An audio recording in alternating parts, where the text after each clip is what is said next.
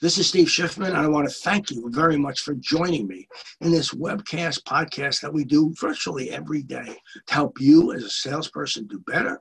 And if you're a manager, help your salespeople manage more effectively. Remember, as a manager, your job is not to enforce as much as to teach. And strategic teaching is really what we talk about. Today, I want to talk to you about something that seems so simple that I don't understand it. That is scheduling your time and looking at your time and scheduling in the travel time that goes into that. I am amazed when I look at people's calendars that they don't fill in the amount of time it takes to travel or the amount of time, if you want to put it simply, to get there. They build it in like it's nothing, like, oh, yeah, I'll get there in 10 minutes. You don't get any place in 10 minutes. It takes you 20 minutes just to get out of the parking lot. But people don't build that in. And so what happens is they have an unrealistic expectation for the day. Oh, I'm going to see 20 people today. When? When can you see 20 people? You're going to wave? Is that what you're going to do as you drive by? No. You should have every single week 5 new appointments. And I don't care what you sell. I don't care. It's the same number virtually for everybody. 5 new appointments. That's 5 new appointments every week will give you 8 cumulative end of next week. Because you're going to go back to 2 or 3 of those people that you've met. So therefore, you go ahead and you schedule the first 5. New, not repeat, not your existing customers. You go to new people every week. You get to 5. What'll happen is the following week, you'll have 3 or 4 or 2 or 3 coming out of that first 5. So I usually look at it as 8 appointments a week. That is a realistic number.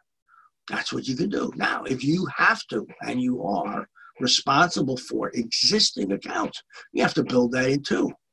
But an existing account has to be worth something to you. Have you evaluated what it's worth? Have you evaluated that you're going to get $10 million from this existing account? If not, and you don't really know what it's worth, then it's not worth much. Now, they will continue to buy from you so long as the competition doesn't take it away. Remember, your biggest competitor is the status quo. But when you're the status quo, that is, when you're the one that's serving the customer, you're the vendor, you're the person that they go to, there's somebody else trying to take that business away from you. Every day of the week, there's somebody knocking on their door saying, I want your business. They are saying that, I can guarantee it. And they'll underprice you, they'll undercut you, they'll give better service, they'll do whatever it takes to get the business from you. So you have to watch, they have to protect it. My own personal recommendation, companies need to have 2 types of sales forces. One that develops existing business and keeps it motivated, and the other goes after new business. But sometimes economics doesn't allow us to do that. In your case, though, what I'm talking about today is just managing your time, managing your schedule, making sure that it really looks right. Did you hear what I said? That it looks right. You should plan out your schedule during the course of the week. However, on the weekend, and I recommend people do this on the weekend, sit down with your calendar, with your book, and look at it and say, does this fit? Am I have too many things towards the end of the week or too much at the beginning of the week? Do I need to spread things out? Do I need to re-examine this one? Do I need to cancel this? I mean, I see people all the time. They go on appointments that aren't going to do anything for them.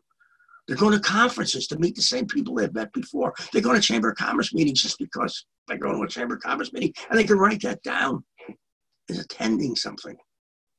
Please don't do that. Don't fool yourself into thinking that every person you meet has the same value as the other person you have. I know that's heresy. Because you think that it is all equal. They're not. They're not. There are people you meet with funny little hats that you should not get involved in.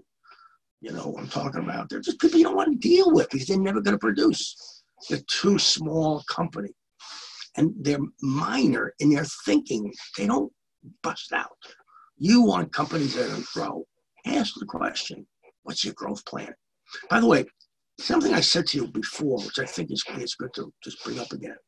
If you, as a representative, cannot say to somebody, you know, I was thinking that this is what we should do next, they're not a good account.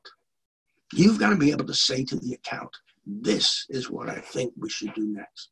When you can say that, then you know you have a good account, an account that trusts you, an account that'll listen to you. Anyway, remember this week the word is eraser. You win a book, The Big Bang. If you simply write to me, email sschiffman@steveschiffman.com or go to the website, however works for you, and just put the word eraser there, and you have an opportunity to win a book. We've sent out 60 books so far. This week, it's The Big Bang.